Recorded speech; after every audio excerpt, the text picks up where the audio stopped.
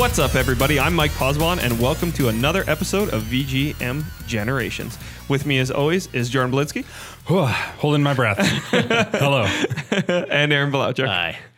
And you are listening to part 2 of episode 11 of the... And I mispronounced this last time. I was listening back. It's not... I said... You said... Kosuge, and it's Kusoge. Yeah, with an O. Yeah, What's Kisuge? I flipped the... It's nothing. I flipped the vowels. It probably means the opposite. Yeah. Great games. It means great game, yeah. So I totally screwed it up, but I fixed it in the title. Cool. So yeah, bad games. Bad games with good music is the theme of this month. So Yeah, but usually bad games have also bad music, so you don't have a huge pool to pull from there. Yes, that's right. Well, we do our best. This is a rare list, so it's tough to go through. I asked some of my friends for some inspiration, and they all just looked at me with blank stares. So I got nothing from them. So, but it is. But Jordan's, it's all.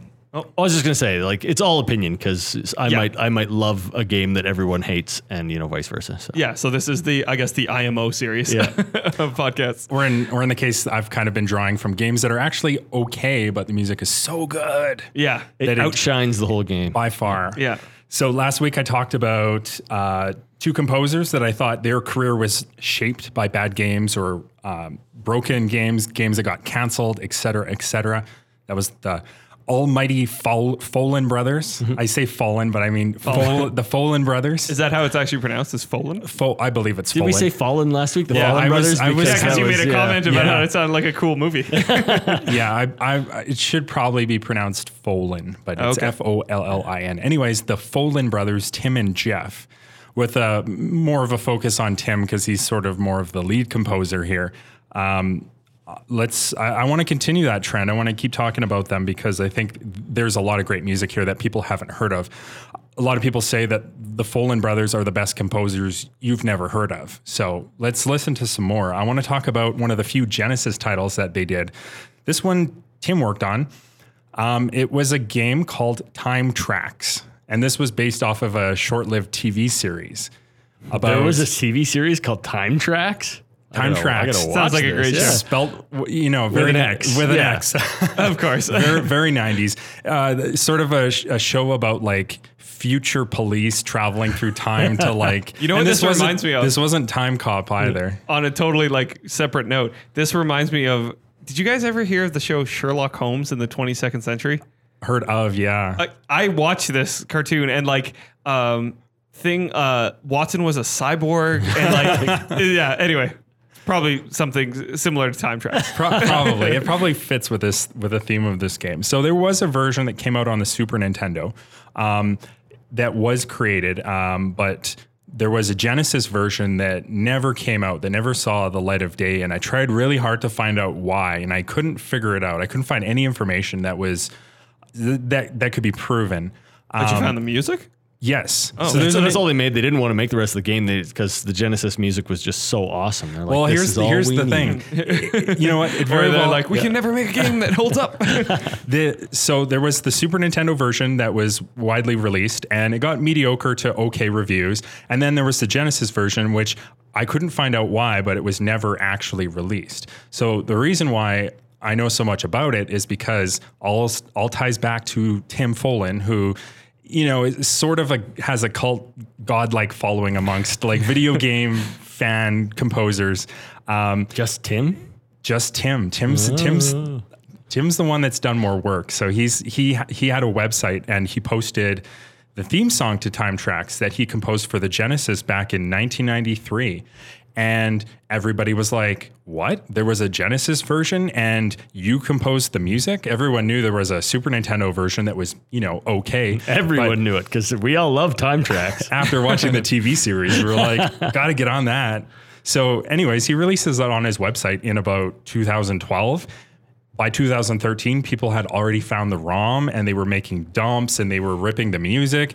And it just kind of goes to show that there was some word that this game existed, but all it took was for Tim to post one song from the game on his website. And then everybody went out to try and find this like rare prototype for the Sega Genesis and managed to do it within a year. So did you find the ROM? Did you play this game? I have played it. Yeah. I've played both versions. They're both very similar, but of course I played more of the Genesis specifically for this podcast. And game is kind of cool, but I would say it fits in the bad category because it's just so bloody hard. So the story sort of follows around, like I sort of said, there's this future cop that like goes through time to who knows what, fight Hitler or crime lords or whatever. Well, if you're a future cop, that's what you do. That's what you do. That's Kung Fury right there. So the intro is awesome because it walks you through a bit of the character backstory. The guy's name is Darian Lambert. He chose his own name. God, that's an awful name. He chose it himself. He was born of. What does that mean? He chose it himself. Like his parents gave him a name, and he's like, "No, that's terrible. Yeah. Here's a better name, Darian Lambert, which is not better than any name." So God knows how. He was, of course, the perfect hero backstory. He was orphaned, so he didn't have any parents. He didn't know his own identity, so he chose his own. He went with the name Darian Lambert, and I can't say how closely this ties into the TV series. I imagine fairly close, but so he chose his own name. Goes through the backstory about how fast he can read, how fast he can run. Apparently, he can run the 100-meter run in 8.6 seconds. I don't know if that's good. That's faster than any person has ever done it. Yeah. His heart rate is like 30. This is Kim Jong-un. Yeah. Yeah, that's right. Yeah. He can slow his heart rate down to 36 beats per minute, and he has the ability to focus time manipulation. So this isn't a technology he has. He can just this do is just this. him. Okay. And it says he expects He's to like the Flash. He expects to live an average of 120 years, and he has this ability called time stalling. And that's where the whole time tracks thing comes from, and the main component of the game. So the game starts with I wouldn't want to be friends with this guy. This sounds like awful person. He sounds like a jerk that nobody would like. Yeah. Oh, look at Darian. He's stalling time again. I'm sure he's like kind of a little brain dead from slowing his heart rate to 36 beats. So. He thinks, I'm totally running so fast, you guys. Exactly. He thinks he's moving at 120 miles per hour or whatever. So last point before we jump into the music. So I mentioned that the title theme was the first thing that Tim posted on his website that sort of drew attention to this game and people wanting to discover it. So we will listen to that track, but I do want to mention that there was a very specific sound chip that was designed on the Genesis for this game by a man named Dean Belfield, who again worked with Tim to sort of create the sound of this. And the kind of neat thing about this, maybe it's not so neat once you hear how awesome the song is. This sound chip was never used for any other game. It was designed for this game and never was used again for another game, because I believe this was the last Genesis game that I should have double checked. I believe it's Software Creations again that made this game, but when we come back from the song, I'll confirm that. So this was the only Genesis game that uses this sound chip, yet at the same time, of course, it sounds very rock and roll Genesis. All right. So let's take a listen to the infamous title theme that Tim Follin produced for Time Tracks.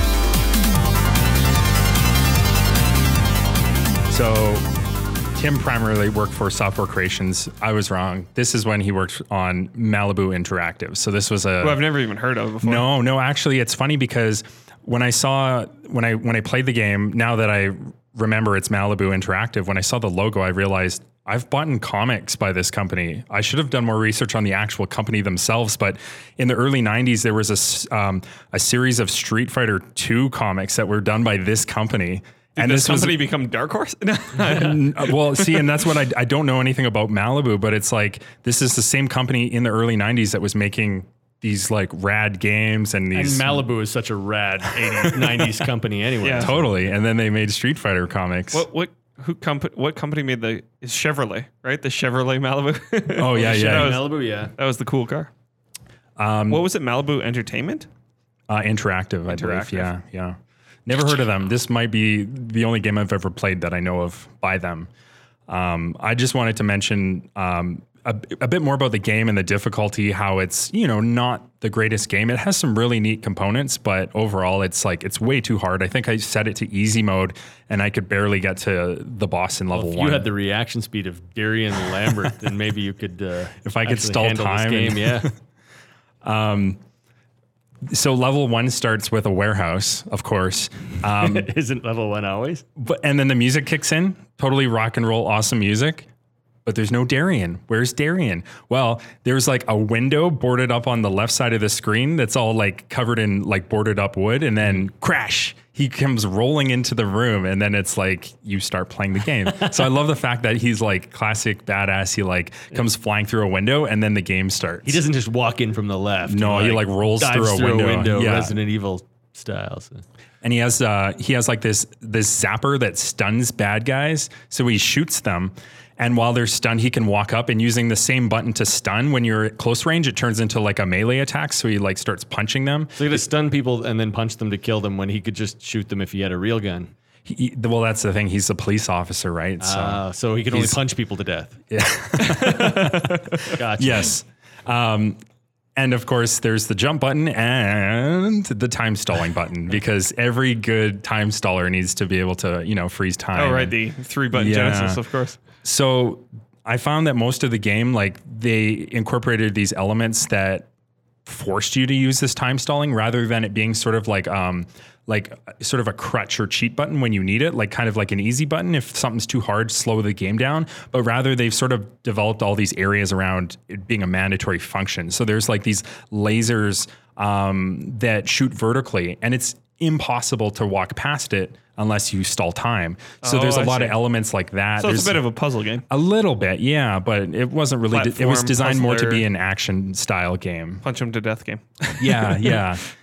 It has a level of badassness to it that reminds me a bit of Blackthorn and the reverse like shotgun blast. If you know that character, he like has this move where he the no look. Yeah, the no look. He points the gun behind him and he shoots a shotgun without looking at what he's shooting at. This kind of reminds me of that level of badassness where the guy like rolls in through the front window and he's just like, I don't know, punching people and tasering them. He's kind of like Batman, where he's like he's so talented and so skilled and so like overpowered that like regular criminals don't even present. This is like a Mary Sue thing. This is totally like this one guy who wrote this story based on himself and how awesome he is, and his name's Darian Lambert. I'm convinced it's the guy that starred as Darian Lambert in the TV series. Wrote the game. Yeah. He took his paychecks from the TV show and he wanted a game, and then of course the action figures and all that. But yeah, of course. There's not a lot of information on the game, especially the Genesis version, just because it never came out.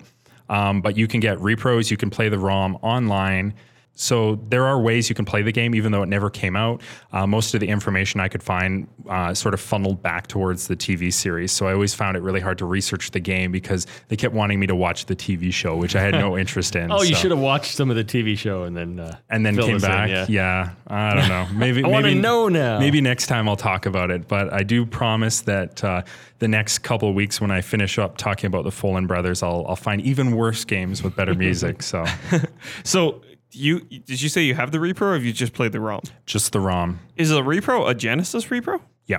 Oh, there are actually. I didn't know that that was a thing. I've never seen a Genesis repro. I only have one Genesis repro in my collection, and it's based off a real game. It's called Mega Man: The Wily Wars. Oh, okay. And I don't want to go too far off topic, but it's essentially Mega Man 1, 2, and 3 done on the Genesis, which, if you think about it, the Genesis was the 16-bit generation console, and Mega Man 1, 2, and 3 were 8-bit. Yeah. So this is the equivalent of Mario Bros. All-Stars on the Super Nintendo. For Mega Man. But for Genesis. And it's Yeah. like, wow. And it apparently came out on this satellite service that the Genesis had, much like the Nintendo So it's an Satellaview. official 16-bit version of Mega Man 1, 2, and 3. Official, but there was never a physical release. So there's only ROMs and repros, and I have the repro cart.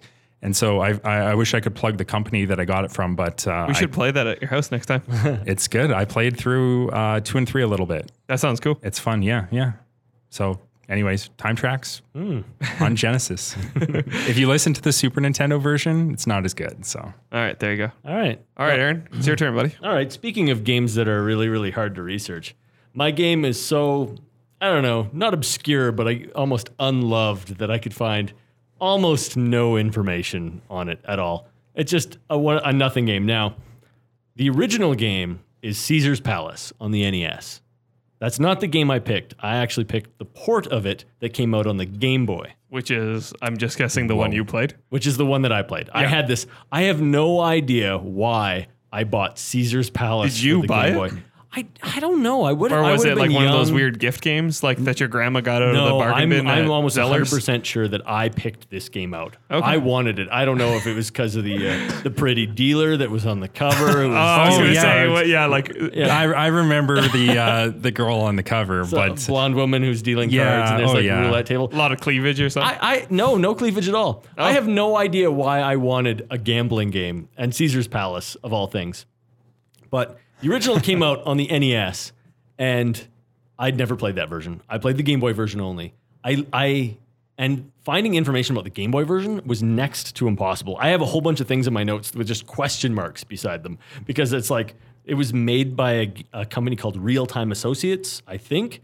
It was actually put out by either Arcadia or Virgin Interactive. There are different versions of the box out there, so it was actually published maybe it by was two one of those different ones where it was a companies. dual publish because that in the history of video games has Yeah. happened. So maybe it was Yeah. like But I we couldn't- weren't doing well, so let's sell this to somebody else. It was so hard to find. And then I'm like, who composed it? And like David Hayes composed the NES version. So I'm like, did David Hayes compose the Game Boy version? And I actually even saw Tommy Tallarico credited as composing this. It could Wow. be one of those ones where He's credited- like one composed and then one like made it work on the other console. Well, here's the thing is that I went and I listened to the soundtrack to the NES version today, and it's awful. Is it Terrible. totally different? It's totally different. It's not Okay, even the so same it's thing. not- So it's okay. not even the same guys. What I had to do was I went, because in the game, let me just describe the game really quick, is that you arrive in Las Vegas, and the cashier at the window gives you $2,000 worth of chips as a credit.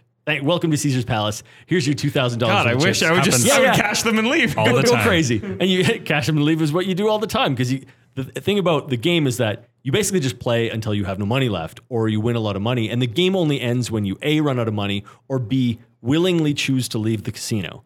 And what happens is you cash in your chips, and the vehicle that comes for you to pick you up or for you to drive away in is dependent on how much money you left with. so if That's you awesome. if you hit the jackpot, then something nice It's like a shows limo. up. Stretch Like, limo, you hit yeah. the jackpot, you get like a limo. Limo pulls Yeah. up. If you do reasonably well, you just get a car. If you're doing like not so great, you got under $100 left, you get a cab. And if you do like really, really poorly, it's a Greyhound bus. I thought it was going to be a tandem bicycle. Or they throw They you out don't the go down front door. that far. It's like it's a bus because you're driving away from Las Vegas no matter what. So Yeah. but it's funny because I don't understand a game where you'd like, I'm on a hot streak. I've got $1 million worth of virtual money. I'm just going to quit now. Why not? Like They could have. What's the point? The story could have been that you had this money and you went to the casino like anyone else. But I like how they just charity you the money. Yeah. They're just like, here you go. I just don't understand why if I had earned $1 million in the game, why I wouldn't like, all right, if I want to blow the game, I'll just put all my money onto like one thing and then see if I can double my money or lose it all. Green on roulette or something, yeah.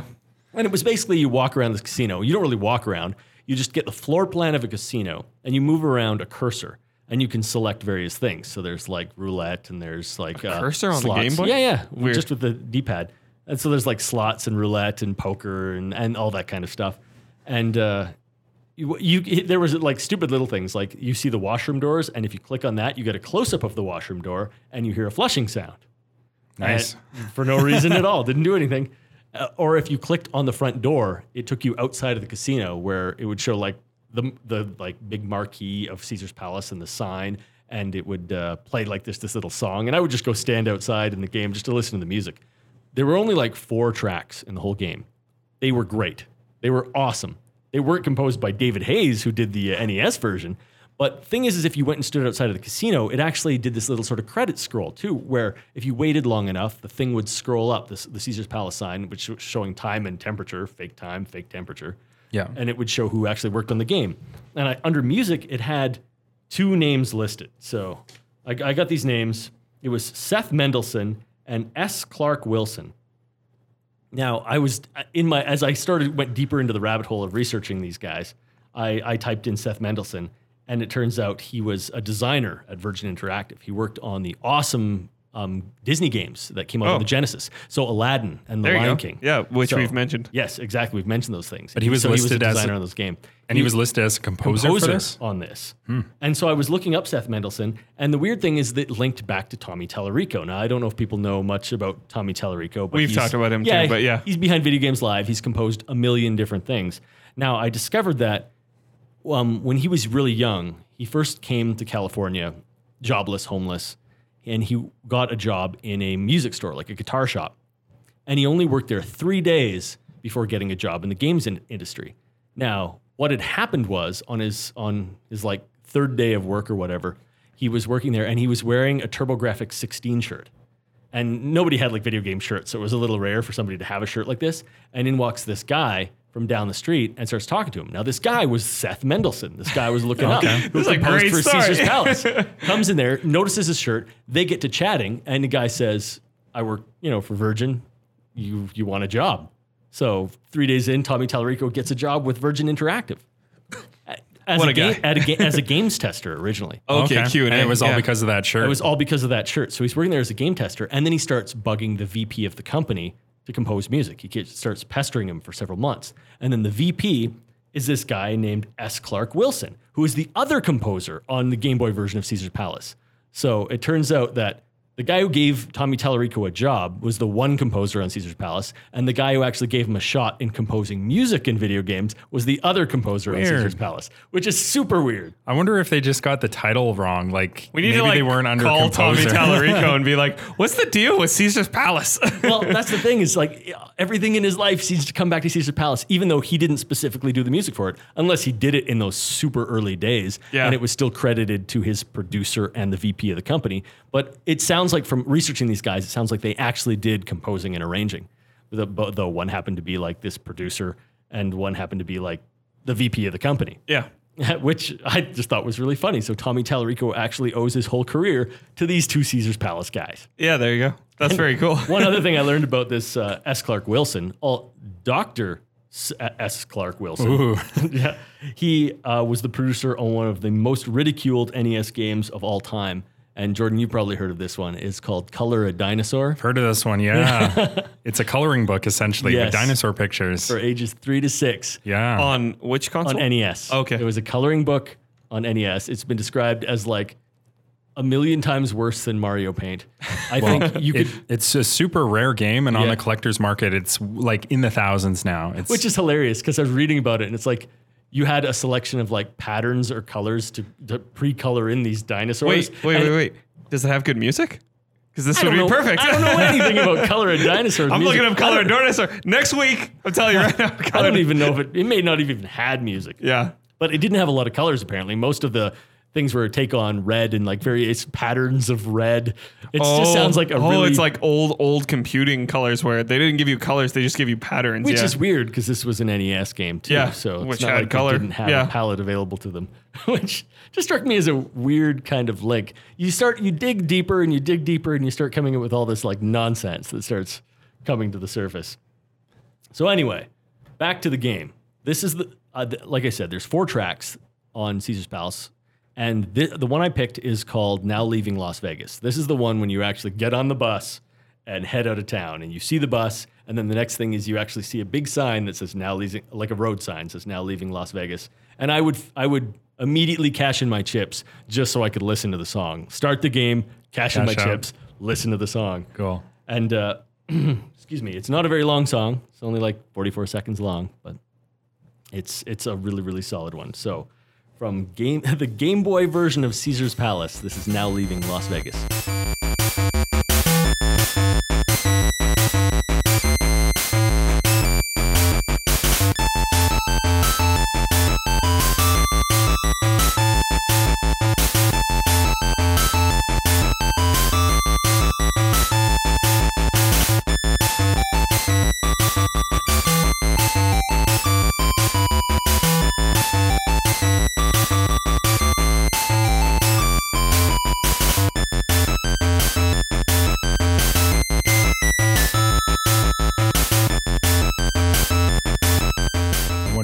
Tommy Tallarico, this was like his first gig, and it was like well, you mean this? This was like his tryouts, right? And then rather than So they him didn't getting credit him? Yeah. Well, exactly, yeah. He said his first game that he worked on was Jordan Mechner's Prince of Persia. Yeah, he did the okay. Game Boy port of Prince of Persia. So he sort of took the song that Jordan Mechner's dad had composed for Prince of Persia, and he rearranged it for the Game Boy, and also composed his own original stuff for it as well. That's a good way to learn it. If you can arrange something, then you familiarize yourself with how the chip works. And thank goodness that whoever these guys didn't basically take what's his name? It's David Hayes' NES version, because like I said, the music on the NES version of Caesar's Palace is a mess. For somehow the Game Boy version just outshines it on all levels. Yeah. Well, we've talked about this before, though, in the whole stereo mono thing, right? Yeah. Because at the bare minimum, they would have had to make the song stereo. Yeah. Or just double the channels at least, because Game Boy had stereo and NES didn't. So It's too bad the song is so short. Just as soon as you start to rock out to it, it's over. And that's the thing. It's like it was one of those songs that just looped forever, right? Okay, So, yeah, I yeah, mean, and but- we were only hearing like a loop or two of it. that's very like an upbeat song for leaving Las Vegas on a bus. On the bus, yeah. yeah. Yeah. Well, it's funny because what happens is you cash in, and then there's like a sound effect of like a horn honking or something like that. Or if it's like the bus, it's just a big Yeah. And it's kind of almost like that's your booby prize, that's your trombone wah wah that you failed, and then you Yeah. get to hear the upbeat song. But the best songs in the game were that one, the one when you stand outside and just look at the time temperature sign, and the very beginning of the game where the cashier gives you your chips. What's the bad song? The bad song, there is one bad song in the game, and that's just the the and it's not bad. It's the song when you're on the main floor. You see the floor plan, and you're looking at the various games you can play. And it's just this background, like, beat, kind of jazzy background thing. It's just a bassy background thing that doesn't really, it's not upbeat. It's not really catchy. You can't really sing along with it or anything like that. But it's the least solid one in the game. And then, of course, when you're actually playing the games, there's no music. It's silence. Oh, really? Yeah, it's just sound Is there effects. sound effects? There's sound effects. Okay, yeah, that's well, it. at least you got that. Cards and things, the roulette table spinning, that sort of thing. Yeah. And it's funny because they give you these chips and you can like put it all out. You get to have like $1,000 chips all the way down to like $1 chips, and they want you to like go around, spread your money around. But that's not the way you play. You walk in, it's like $2,000 on red. That's it. That's the whole game, because I'm Yeah. not going to split this up and bet $2. What are you talking about? If you lose, you just restart Yeah. the game with $2,000 again. Exactly, because apparently Las Vegas is giving away free money. I played the hell out of this game. Oh, there you Because go. I didn't have a lot of games on the Game Boy at the time. I never would have thought that a gambling game on Game Boy would have been bad. I'm shocked to hear that. So we mentioned before we started recording, I'm more familiar with the Super Nintendo version, Super Caesar's Palace. Is that what Yeah, it's there's called? like a Super Caesar's Palace version. There, Okay. like Caesar's Palace was one of How those did ones this that got game become ported like around. a franchise? It got ported around. There was actually Caesar's Palace games all the way up to like the Game Boy Advance even had a Caesar's Palace. Oh, wow. Well, there's always game, yeah. been a market, especially in the earlier days, for gambling games like this. I guess because it was a more adult nowadays it's all product and stuff. Now there's websites people go to gamble if Exactly. they want to do that. PokerStars.net instead of Exactly. your Caesar's Palace, the video game. But I remember playing gambling games as far back as Coleco, and I wouldn't be surprised if there was stuff on Atari as well. But I played, what's his name? There was a famous dealer or poker player or something, blackjack, and it was like Ken so and so's blackjack. And people on may remember ColecoVision. like Hoyle's card games as well, which was a very famous PC series, the Hoyle card game series, which Yeah. was a lot of poker and blackjack and that kind of stuff. And so if you have a franchise like Caesar's Palace, which is established and decent for what the genre is, I'm not surprised that it continued its legacy into the next generation. It's just funny to me that they were like, hey, Super Nintendo's out. What are we making? Super Super. Caesar's Well, Palace. what's funny is like, I don't know, even as a kid, maybe this is why I got the game, is that I knew about Caesar's Palace in Las Vegas. Well, because pop culture, right? Yeah, just it's just a movies pop and culture. It's stuff, a yeah. famous casino that's based on like ancient Rome and all this kind of stuff. Yeah. So Have you ever been to Caesar's Palace to see how it compares to the game? You When- should go to Caesar's Palace with your Game Boy and be like, And leave on a bus. you should go in and be like, this game says I get $2,000 in free chips. Yeah. I think that because the only time I've been to Vegas, I think we went there when I was like 2 years old, and my parents may have taken me to Caesar's Palace, but I certainly don't remember that. Maybe that was like embedded. It may have your been. It was brain. like such Yeah. an early formative memory. Yeah, that, and that you were like, ooh, Caesar's yeah, Palace, Caesar's the game. Palace. Something about this speaks to me. Anyway, so yeah, that's Super Caesar's Palace of the Game Boy. So I'm going to go That's next. regular Caesar's Palace. There wasn't. even Sorry, not Super Caesar's Palace. Yeah, no, it was just regular Caesar's Palace. That's right. I'll go next, and I'm jumping all the way to the GameCube PS2 era with a little game called Sonic Heroes. And so this game, I don't know if you don't know it, this was kind of the sequel to Sonic Adventure 1 and 2.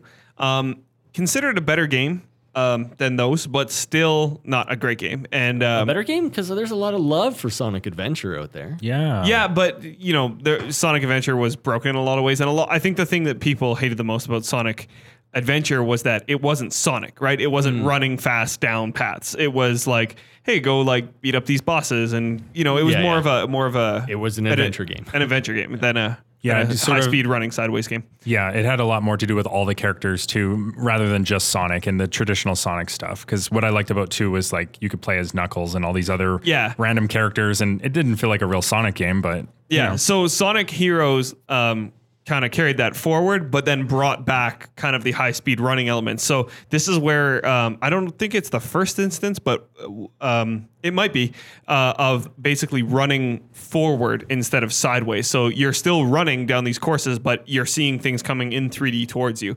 And what it is you're playing one of 4 teams of 3, and you can switch between the characters on the fly. So there's the classic like Sonic, Knuckles, Tails. And then there's like the Shadow, and then the sexy Bat one. Rouge. Is it Rouge? Might I think be. it's Rouge. Yeah, and then someone else. Oh, like a Shadow. robot, some The robot. sexy Bat Yeah, one. Shadow, the Bat one, and robot Rouge, and some robot. And then there's like the bad guys, which is like a crocodile and a bee, and something that looks like Sonic with like a horn on its face.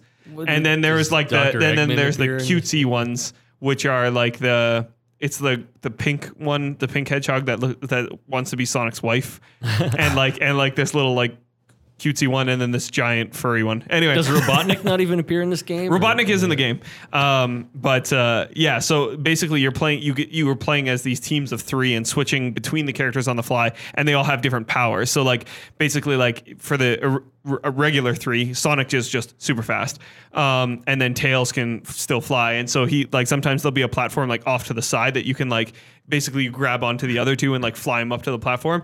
And then sometimes there'll be like a box in your way, and then you switch to Knuckles and just punch through the box. So What is it? How does it go? Okay. I like the Rock'em Sock'em action you do. Yeah, People doing it. listening Yeah. can't actually see that. but We need to duck out of the way. but so yeah, that's this game. So it actually reviewed pretty well just because it was more back to Sonic's roots.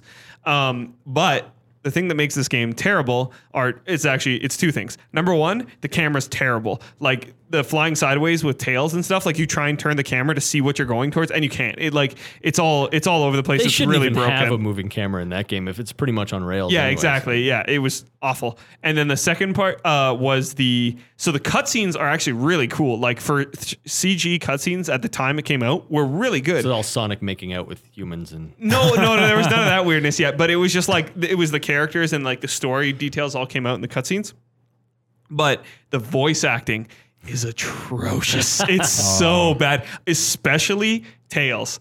Like Tails is so goddamn annoying. Like you Yeah. can't even listen to it. Like I was listening to it today just to like refresh my memory, and I was like, oh my god, I forgot how bad this was. Like, because sometimes as a kid, right, you just like ignore things like bad voice acting, but then you like go back as an adult, you're like, wow, this is like they asked some intern to come in here and do these voice lines because they couldn't get a voice actor. Well, Tails is normally voiced by a female. Was that the case here? Was it? It might be, or it might be like a prepubescent boy trying to do his best female impression. Like it's so bad. It wasn't the classic Tails voice that we have now. It was someone different. Yeah, or, it wasn't. Yeah, it wasn't like the cartoon Tails voice or anything, which was actually pretty good. Yeah. It's something else. Like I'll play it for you later. Back in the day, asking the intern or somebody grabbing somebody out in the hall and saying, record a voice for this thing was like super common practice. Yeah, I know, but this is like GameCube PS2. Yeah. This isn't like NES. Yeah, like weird. Like we're walk into Yeah. a guitar store and find Tommy Tallarico. This is like,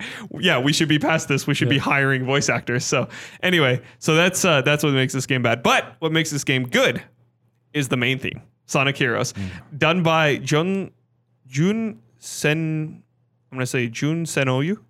I don't know. I'm bad with Japanese, but Jun Senoyu and his band called Crush 40, which is a great name for a band. I like it. They had like an American lead singer who does the vocals for the Sonic Heroes main theme, and it's fantastic. So let's give it a listen, and then we'll talk about a little bit of stuff after.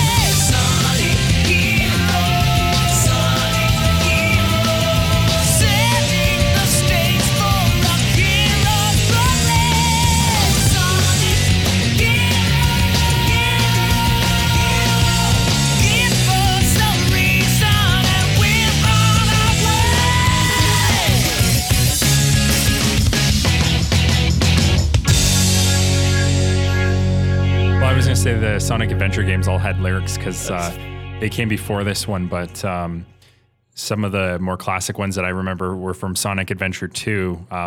We covered one in October. I had that. Do you remember the rapper guy that had his own YouTube page? Oh yeah, that was like the Pumpkin. Yeah, Pumpkin Hill from Sonic Adventure 2, and that was a rapper that. He did 100%. 100%. Yeah, I forgot. He like wrote all his own lyrics from the perspective of being Knuckles. But almost no video game song with lyrics is good. But this one is the exception because it's so good. But I find with the Sonic songs, the songs that have lyrics like the one we just listened to, they always have a quality of they're so bad they're good. Yeah, it's that like again back to like Kung Fury trapped in a time period kind of thing. Yeah, it's like it's almost a parody of music at the time, which makes it awesome. It holds up because of that. Yeah, and that's kind of how I feel about this. It's like so bad, it's good. Yeah. Like it's just to me, this just screams like late 90s, early 2000s cartoon theme. And that's why I love it, because like that was when I was like, I was still in like junior high or whatever. So I still loved like Saturday morning cartoons, and I would go get my big bowl of Cinnamon Toast Crunch, and like this would be the theme song to my favorite cartoon. Right. So that's great. So yeah, that's what I love this. You paint a good picture. I want to go back to that time where I can just Saturday morning cartoons and cereal. There's a new DuckTales coming out next year. So, all right. Is there a new cartoon? Yeah, brand new DuckTales cartoon. Oh, that's cool. Are they going to get DuckTales fans? Are all the guys still alive? No, Alan Young, the voice of Scrooge, passed away he just passed away recently. Yeah. And June Foray, she was Magica to Spell. She didn't pass away, but she's like on the million. Yeah, she's way too old to do it. But anyway, so I imagine new voices. Yeah, but back to Sonic Heroes. I gotta say though, like, so I played this game. I rented this game when I was younger, and totally forgot about it. And then Smash Bros. Brawl came out on the Wii, and that came out like kind of middle of Wii's life about. So this came out GameCube, PS2 era. One of the things people mentioned was it ran a lot better on the Cube than on the PS2. It was really framey, I guess, on the PS2. Because I guess it was just a bad port. But I'd forgotten about this game, forgotten about this theme song, and then there was the Sonic level in Smash Bros. With the middle of the section. It was like one of the loops that you go around in Sonic. One of the Green Hill zones, right? Yeah, and then the middle could like fall away. It could break away if you hit it hard enough. It would like drop down. And this song was like, we were playing it one time and this song came on and I was like, I remember this song. And then we set it so that in Brawl you could like set the songs, like the frequency of how often they would play. So we set it to just this song. So every time we hit the Sonic, like we would just play random. That's the equivalent of setting it to be the DK rap every single time. Yeah, every single which level. I also did. But no, yeah. So this is I love this song. And I think it's a great song in what is otherwise a mediocre game. What could have been probably a pretty good game or even a great game if it hadn't been for the voice acting and the camera. But yeah, there were worse Sonic games, so that's yes, okay. there were. That's But true. In the pantheon of Sonic games, this probably falls somewhere in the middle. But maybe the music wasn't as good as this one. So That's true. Yeah. This one's some of the best. Some of the best with vocals. I don't know. I really do love the Sonic 2 soundtrack. So I hear Sonic 06 is the worst one, and I've even seen on Sonic's official Twitter account him addressing the fact that it's something that's currently happening is bad, but it's not Sonic 06 bad. So. Donald Trump won, but it's not Sonic 06. Yeah. That's pretty funny. All right. Well, so that's it for songs.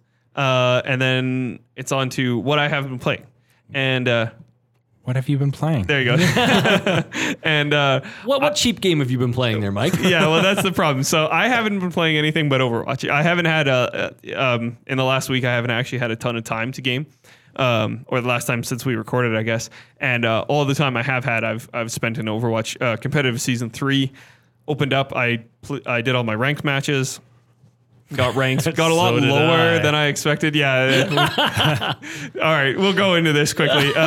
Do you want to just tell people what you're doing? Do you, after your placement matches, do you know what your Yeah. So score okay. was? So here's the weird thing. So my placement matches last season, I think I had like 6 wins, a draw, and 3 losses, which would be 10. And I ranked to like 2,500 or something. Like I ranked high, and or 20. No, it was 2,400, and then I worked my way up to 2,566 was the top I ever achieved, and that got me up to platinum status, which is pretty good.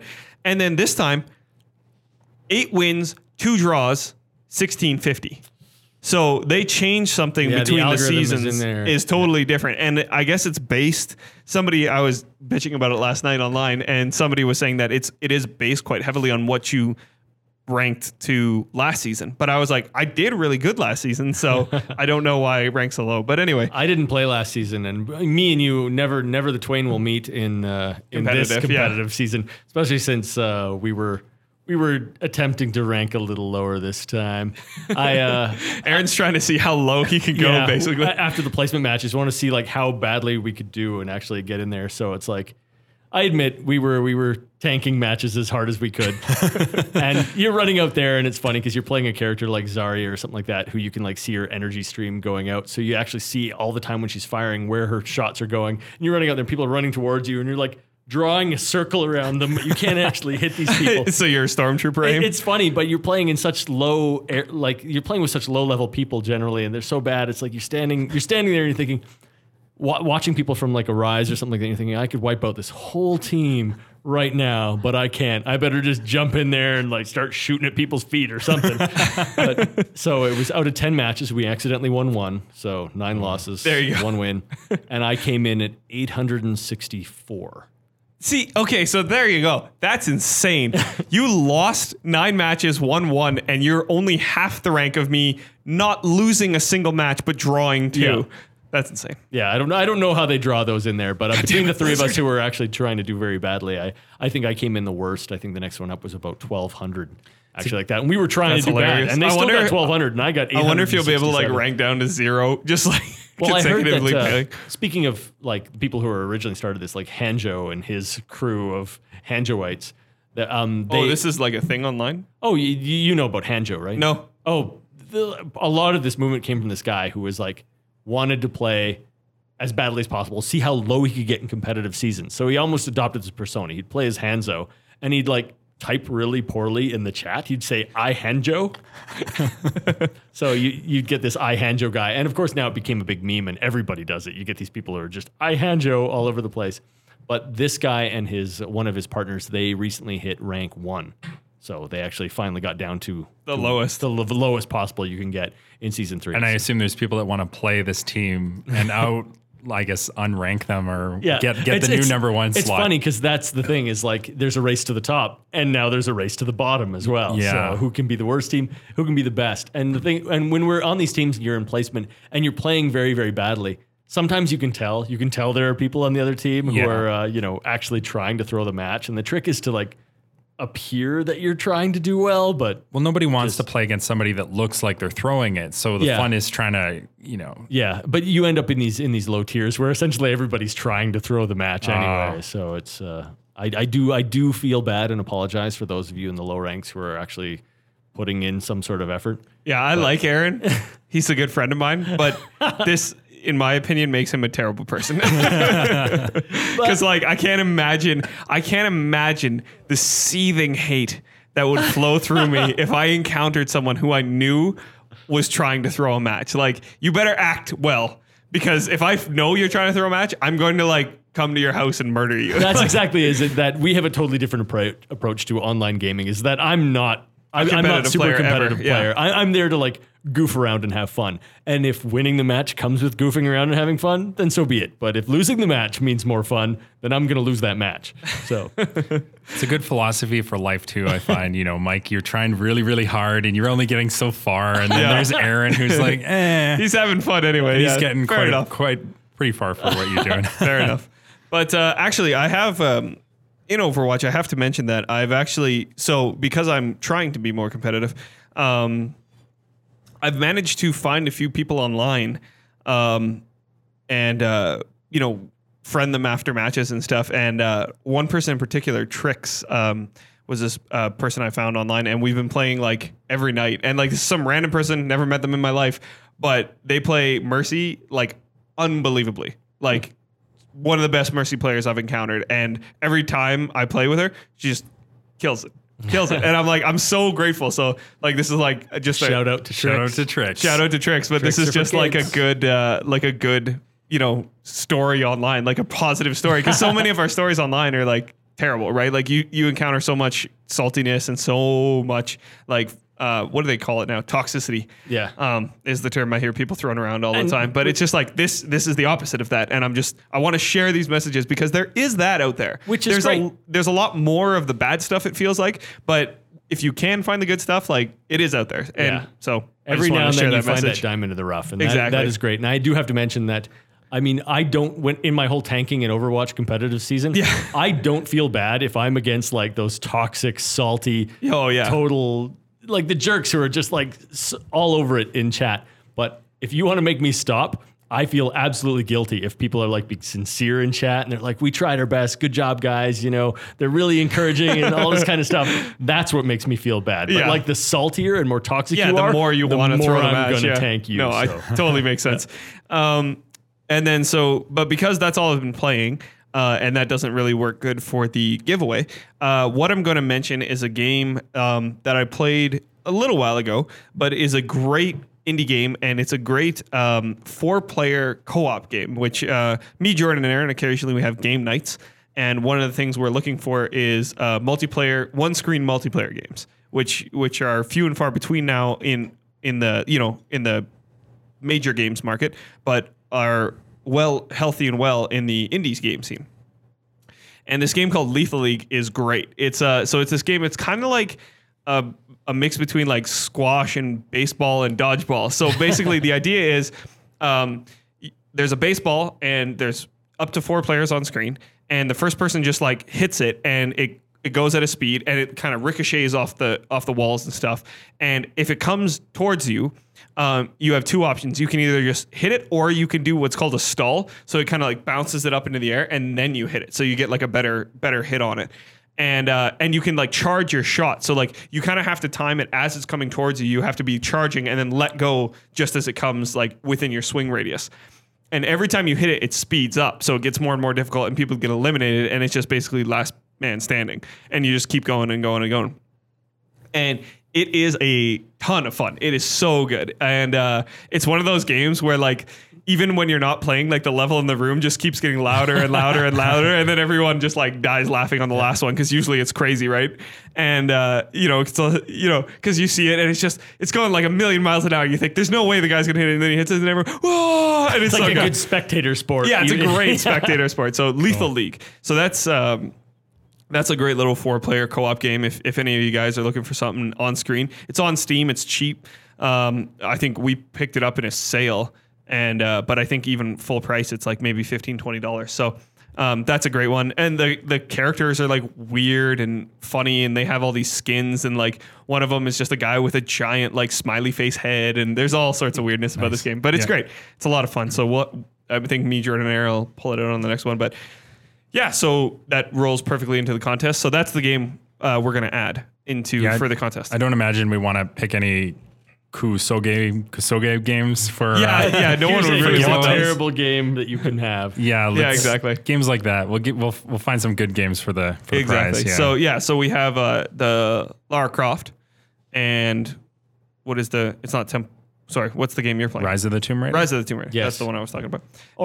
Or that's what we added last time. You want to mention the other one? Well, I was. Did I mention it? I'm not sure I did. Okay, we haven't talked about that. Because that's one that we could actually get for people too, if we wanted to add that. What was that? Is Lara Croft Go, Oh, okay. which because I was playing Tomb Raiders on a Tomb Raider kick, so I picked up Lara Croft Go, which is a mobile game ported to PC, and it's like a puzzle game starring Lara Croft. So it's it's in the Go series of games. So yes, there's been Hitman, Go, and Lara Croft, and Deus Ex. yeah. So I mean, if you know the Go series, I mean that's a fun little diversion. Yeah. All right. Yeah. So why not? We'll add that one too. It's not even Aaron's turn to talk. We're just gonna start adding games to the pile. Why not? I want to add that instead of Make it Rise rain. of the Tomb Raider because it's cheaper. So. Okay. Well, anyway, we already said so we can't go back on that now. But that one, the stipulation on that one was it has to be on sale during the winter sale. Yeah. Was for Rise of the Tomb Raider. That was the rule. That one had a rule attached to it. Yeah. So, but if you want no rules attached, you can get Lara Croft Go or now Lethal League. So, and to enter the contest, same as always, just retweet any of the 3 tweets that came out about the podcast on your service of choice: iTunes, SoundCloud, or Google Play. And bonus entry, leave us a review on iTunes or a comment on SoundCloud. And I guess that's it. So that's it for part 2 of episode 11. See, I didn't screw it up that time. We'll see what you tweet though. Yeah, that's right. That's right. Of the Kosuge. No, Right? No. Kusoge. God damn. Can't get out of it without one mess up. Kosuge. Kusoge. You got it wrong again. Kusoge. Yeah, Man, there you go. I don't know. I'm not good with the Japanese. I'm never gone. But that's it for this episode, and we'll catch you on the next one.